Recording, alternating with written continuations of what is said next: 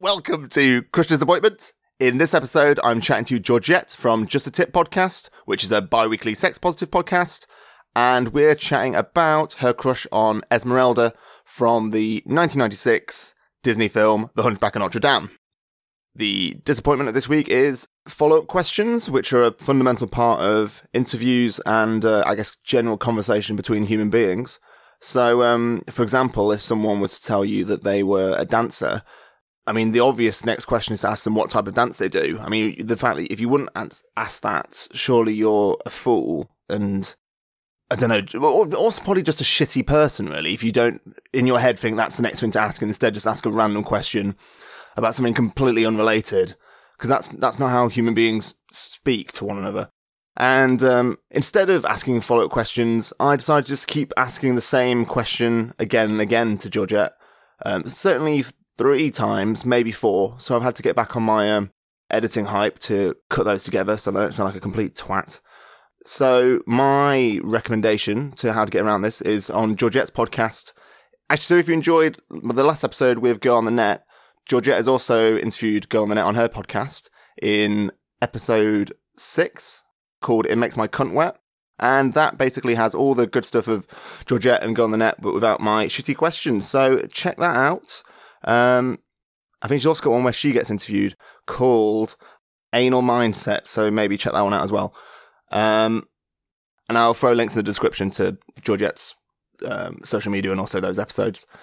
So I think Esmeralda from The Hunchback of Notre Dame, it's based on the book. I think, I should probably check this, I'm pretty sure that in the book, The Hunchback of Notre Dame, Esmeralda dies, and then The Hunchback of Notre Dame goes into her grave to die. That doesn't happen in the film. It's more upbeat than that. Here's the crush. So did Esmeralda have an immediate impact the first time you watched it? Yeah, she did. And the reason was because I hadn't ever seen a Disney princess, if you would, put like that. All the Disney characters besides Pocahontas at the time were all white. So everyone was like blonde hair, blue eyes. So as much as I loved Disney, it wasn't something that I could like entirely relate to.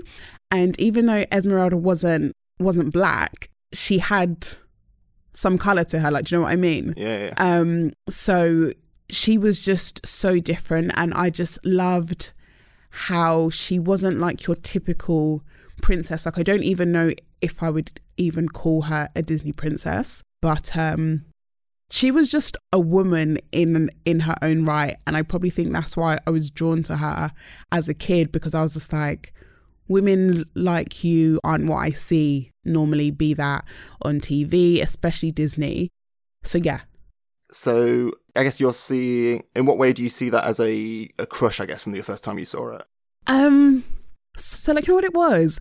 Firstly, it was her eyes, like the way that they were obviously drawn. She had these big old eyes, and I was like, they drew you in even from like a young age, and I feel like that was played on a lot in the actual film. So yeah, she had these big old eyes, and she was a dancer, and I've always danced from like very, very young. So I think that kind of made me have this massive crush on her. And she was just really sexy. Like, most other Disney characters didn't ooze sex the way that Esmeralda did. And if I compare her to other characters, like, for instance, Snow White or Belle from Beauty and the Beast or Cinderella, Sleeping Beauty, like, they were all very timid women that were waiting for their Prince Charming to save them. Mm-hmm. And as much as I loved those films growing up, I just, like, I couldn't, how can I put it? Like, I couldn't almost agree with the idea that that's just how women are, that we are supposed to be just kind of like perched up somewhere waiting to be saved, and then when we are, then everything's great and you live happily ever after. Whereas I found with Esmeralda, like, as much as she definitely had a crush on, Sugar, what's his name? Phoebus? Yes. as much as she had a crush on him, she kind of played hard to get in the beginning.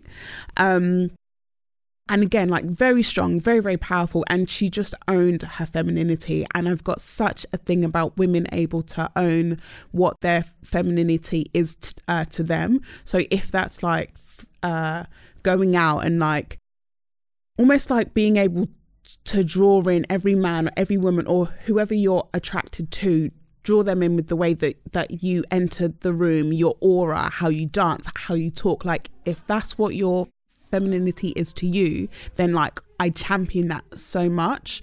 So even though I'm saying this as like a 31-year-old, even as a kid, like I was just like, there's just something about this woman that obviously made me have this massive crush on her. And so I guess the dance scene is, I guess, one of her iconic moments. Yeah. Did that stand out to you at the time? Yeah, most definitely. And I guess you're saying that you're a dancer. Would you say that dance is something that's appealing for someone to have rhythm or someone to be able to move? Is that something that's enticing in people generally?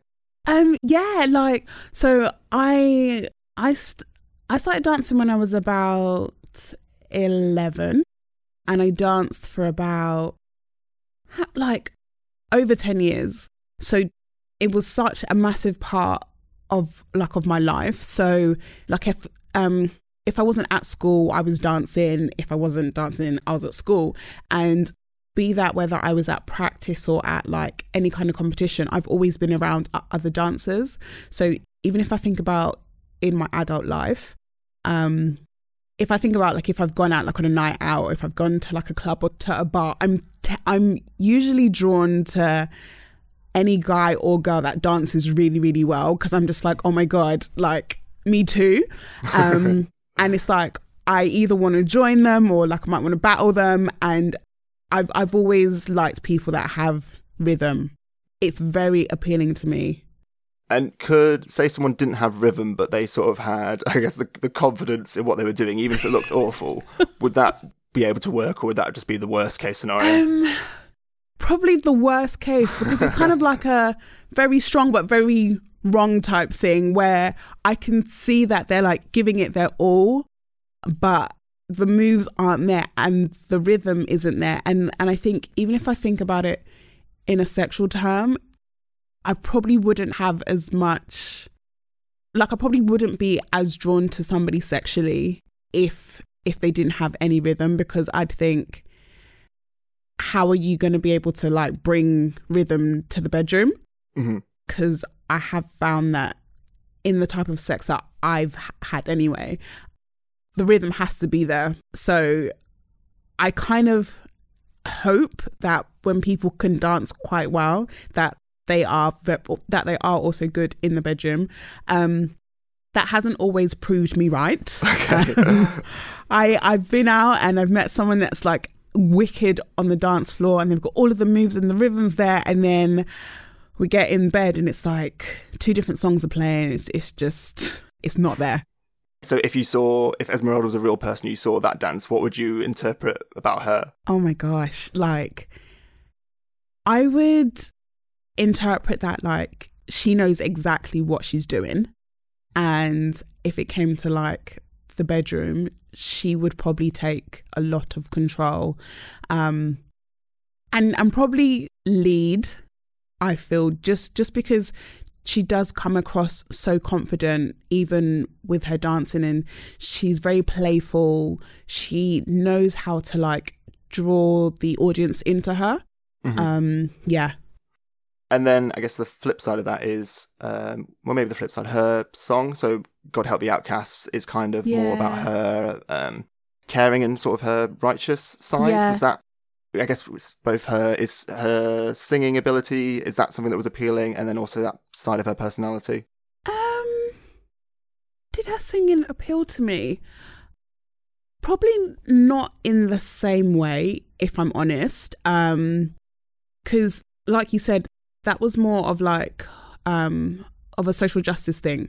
So I think it was kind of hard to see her in a sexy way with that kind of song. But I think it just opened up to a more caring side of her that as much as I guess she could put on this front of being very sexy and very, very confident, there is more to her than just her sex appeal. And then I guess Demi Moore's performance. What do you think of her as Esmeralda? I think she was casted well for it. I think, well, like, this is more of a personal thing, and I do get it, but the older I've got, the more I've kind of struggled with a Disney film that's set, for instance, in Paris, but with an American accent. It's like, it doesn't add up, but I obviously understand why that was done. But yeah, I do think Demi Moore played her very, very well, and I feel like her personality as an actress came through a lot when she was playing as Esmeralda. And then I don't think I'm taking words out of your mouth to say that it's okay. Were finding Esmeralda as being like a crush, but also sort of inspiration is maybe too strong a word, but someone who you wish to be like. Is that definitely an inspiration? Just because she wasn't the norm. Mm-hmm. And if I think about my journey, especially as a woman and sexually, it has been a case of me not being the norm, whether that's how I think, how I act, how I dress, how I look. Like, I definitely see myself as like as a different type of woman, but in a good way. Mm-hmm. So Esmeralda is definitely someone that I admire in that sense. So then, would you say that she, I guess, what qualities does Esmeralda have that you would look for in real people? Oh, that's a really good question. Her confidence, for one. Like, I am massively attracted to confidence, which is weird because I'm not the most confident person. Like, as much as people might listen to my podcast and think I'm actually quite confident and quite outgoing, it's taken a lot for me to be this level of confident. So definitely her confidence. Obviously her dancing ability. I would look for that in somebody today. What else about her? And also the fact that, like, she's very caring.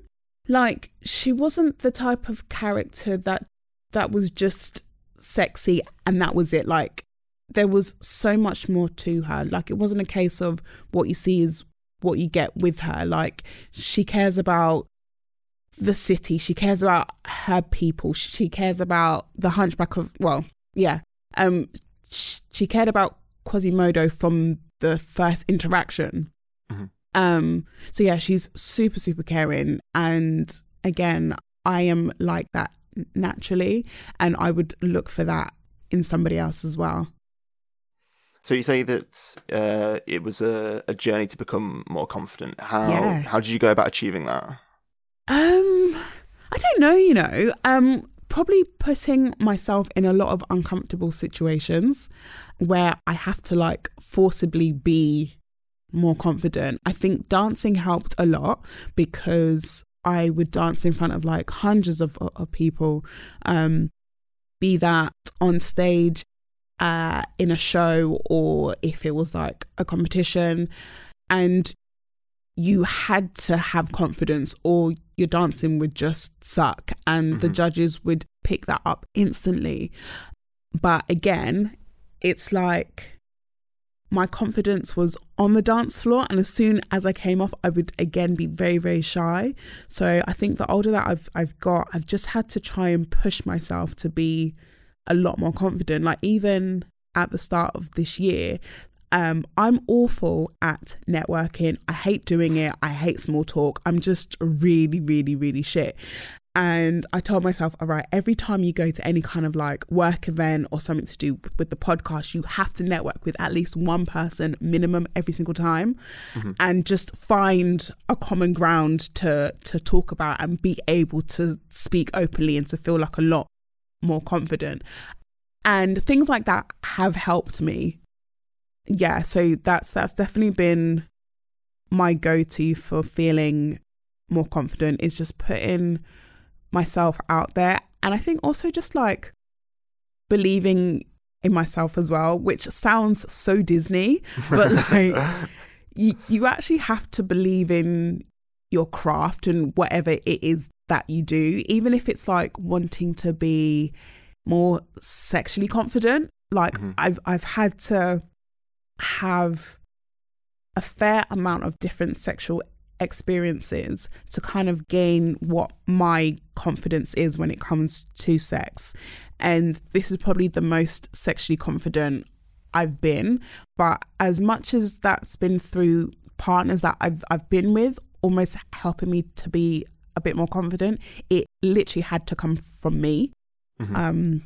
Yeah. I just went off on a rant just then, like on a tangent, sorry. So I guess if you're trying to become more confident, are you able to respond to knockbacks? If you went to a networking event and it didn't go well, are you able to respond to that positively, or do you find that throws you? It definitely throws me. Like, I'm the kind of person where I will literally like overanalyze everything, especially things that I've done. So chances are, even after this conversation, I'm going to think, did I come across all right? Is he happy with that? Was it weird? Was I saying the right things? And I will literally analyze this entire conversation from top to bottom. So if I think about if I've ever gone to like a networking event and it hasn't gone the way that I've hoped it would knock me back in the sense where it would just make me be a bit more critical and will just maybe challenge me to do things a bit differently, or maybe like speak to a friend and get some help on that as well. So would you say there are qualities that Esmeralda possesses that you would like to possess that you feel like you don't, maybe? Oh, that's a good one. Yeah, so I think her ability to naturally own a crowd, I would definitely like to add that to my to the list of things that I'm able to do. Like the first time I think I've properly done that was at my live show last year, and even that I was so flipping scared because I was just like, oh my god, I'm gonna mess it up and people are gonna be like, oh my god, Georgette, so shit. And that went very, very well, but I just wish it was easier for me to kind of own a crowd. When I'm out and about, I tend to kind of take the approach where I'll be in the background kind of scoping everyone out. How's it going? How are people acting? And then I might kind of step forward a bit. So definitely that part of Esmeralda I would love to kind of have now. And again, like her sex appeal, like I don't ever think you can have too much sex appeal. So I would definitely add some of that to myself as well.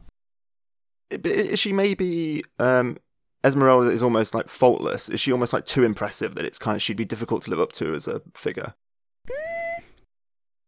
No, I don't think so. I think the issue that women can have especially is that we can tend to really limit ourselves and like limit our greatness and what we're able to achieve as women. And I think from such like a young age, we've kind of been told, you know, like, don't be too out there and don't be too sexy or you're going to be perceived as like, as a whore. Like, so we've naturally taken that step back. Yeah. So I don't think she's, like I definitely don't think she was almost too perfect in that sense. Yeah. So, well, what did you think about her decision to end up with Phoebus? Do you like Phoebus? I do like Phoebus, yeah. I do think he was very, very cool, and I think he was a good middle ground between Frollo and Quasimodo. So I actually watched the film again on the weekend, so last week Sunday, and it was interesting how like all three men had this crazy obsession with her from like the get-go. But all in all, I'm definitely happy that she ended up with Phoebus. I think Frollo was way too much, and when I watched it again, I was literally like in my room thinking, he's such a sexual predator. Like he was so obsessed with him. And I think because of how strong he believed in his faith, like it suppressed his sexual desires. So especially when he is singing Hellfire, like that clearly comes out and he's just like, oh, she's obviously put like a spell on me. It's not my fault, forgive me. It's her because she's attractive and she's obviously a witch and blah, blah, blah. Like he didn't take any accountability for his desires at all. Whereas on the flip side, Quasimodo fell for her. And I think that's just because he lacked human interaction. And she was the first person that he interacted with outside of Frollo. So it's like, it was almost like this instant love that he had for her because she was genuinely just very kind to him. So if Quasimodo's putting Esmeralda on a pedestal, do you feel that you've ever been put on a pedestal or put someone on a pedestal? And is that as unhealthy as it is in the film? I've definitely put someone on a pedestal, and I do think it's unhealthy because you don't kind of give yourself any thought that that person can do any wrong because you have put them so high up. So when they do something wrong, just because that's just how people are, it can be very damaging for you because you instantly don't see them the same. Probably something I would never do again because it doesn't help any kind of relationship or friendship, whatever it is, putting someone on a pedestal, and especially like if they don't want to even be there.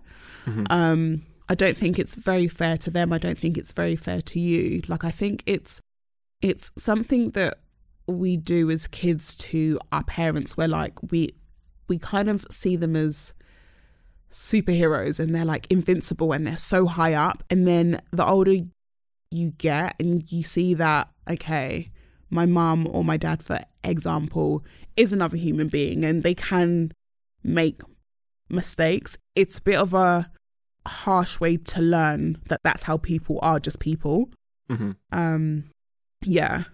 And then I guess on the flip side of that, we've got Phoebus, who sort of sees Esmeralda as sexual, but then you have Frollo, who like over-sexualizes her, like fetishizes her. So there's I guess there's a chasm between those two things. But where do you see the differences between those two things? So I think with Phoebus, as much as he definitely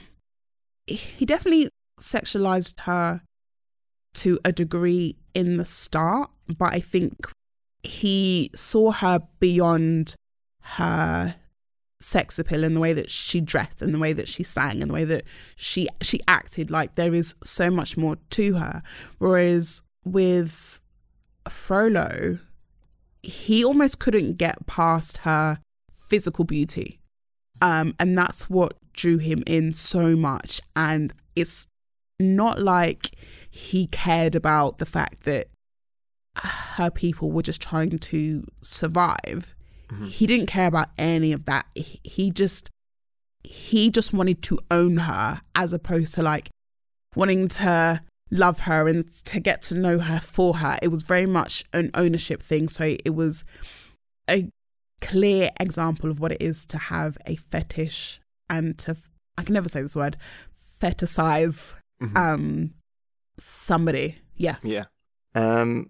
Oh, and I wrote this question down and I crossed it out. Okay, with Phoebus, I was like, would they have had good sex with Phoebus and Esmeralda? Phoebus and Esmeralda, would they have had good sex?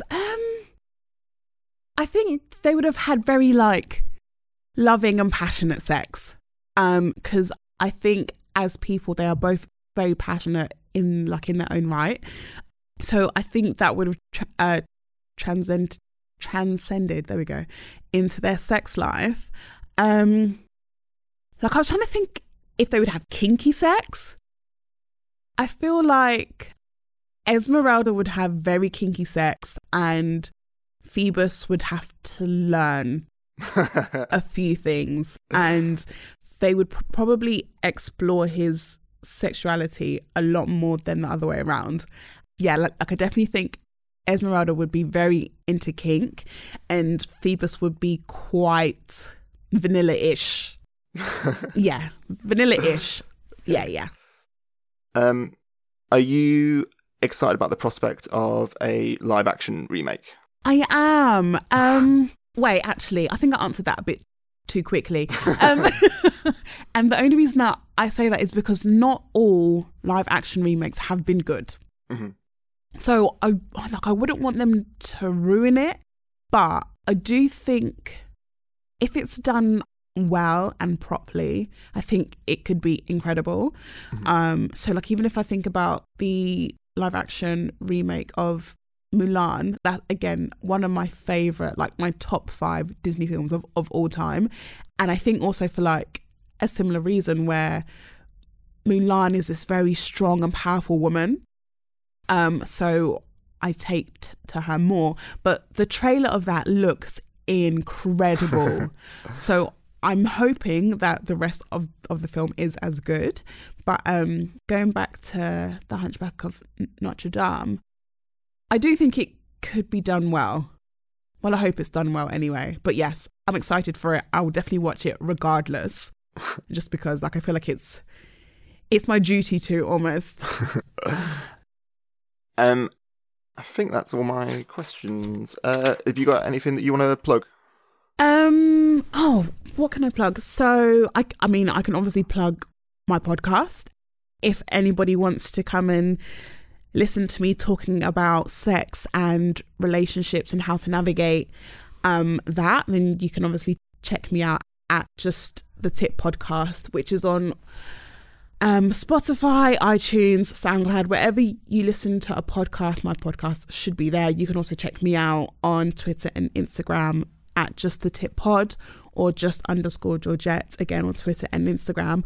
I am actually going to be in Manchester on the 25th of March with Killing Kittens, which I'm super excited about. And we're going to be talking about orgasms and which, I mean, I love orgasms, so I can't wait to kind of sit on a panel with some amazing women and just talk orgasms. So if anybody is, I guess, up that way and wants some more information, you can check out killingkittens.com. And the event is also on Eventbrite. Just type in Killing Kittens and it should come up. So yeah, I think that's all I need to plug right now. Amazing. Well, thanks for doing this. No, thank you so much. Like, this was very, very fun.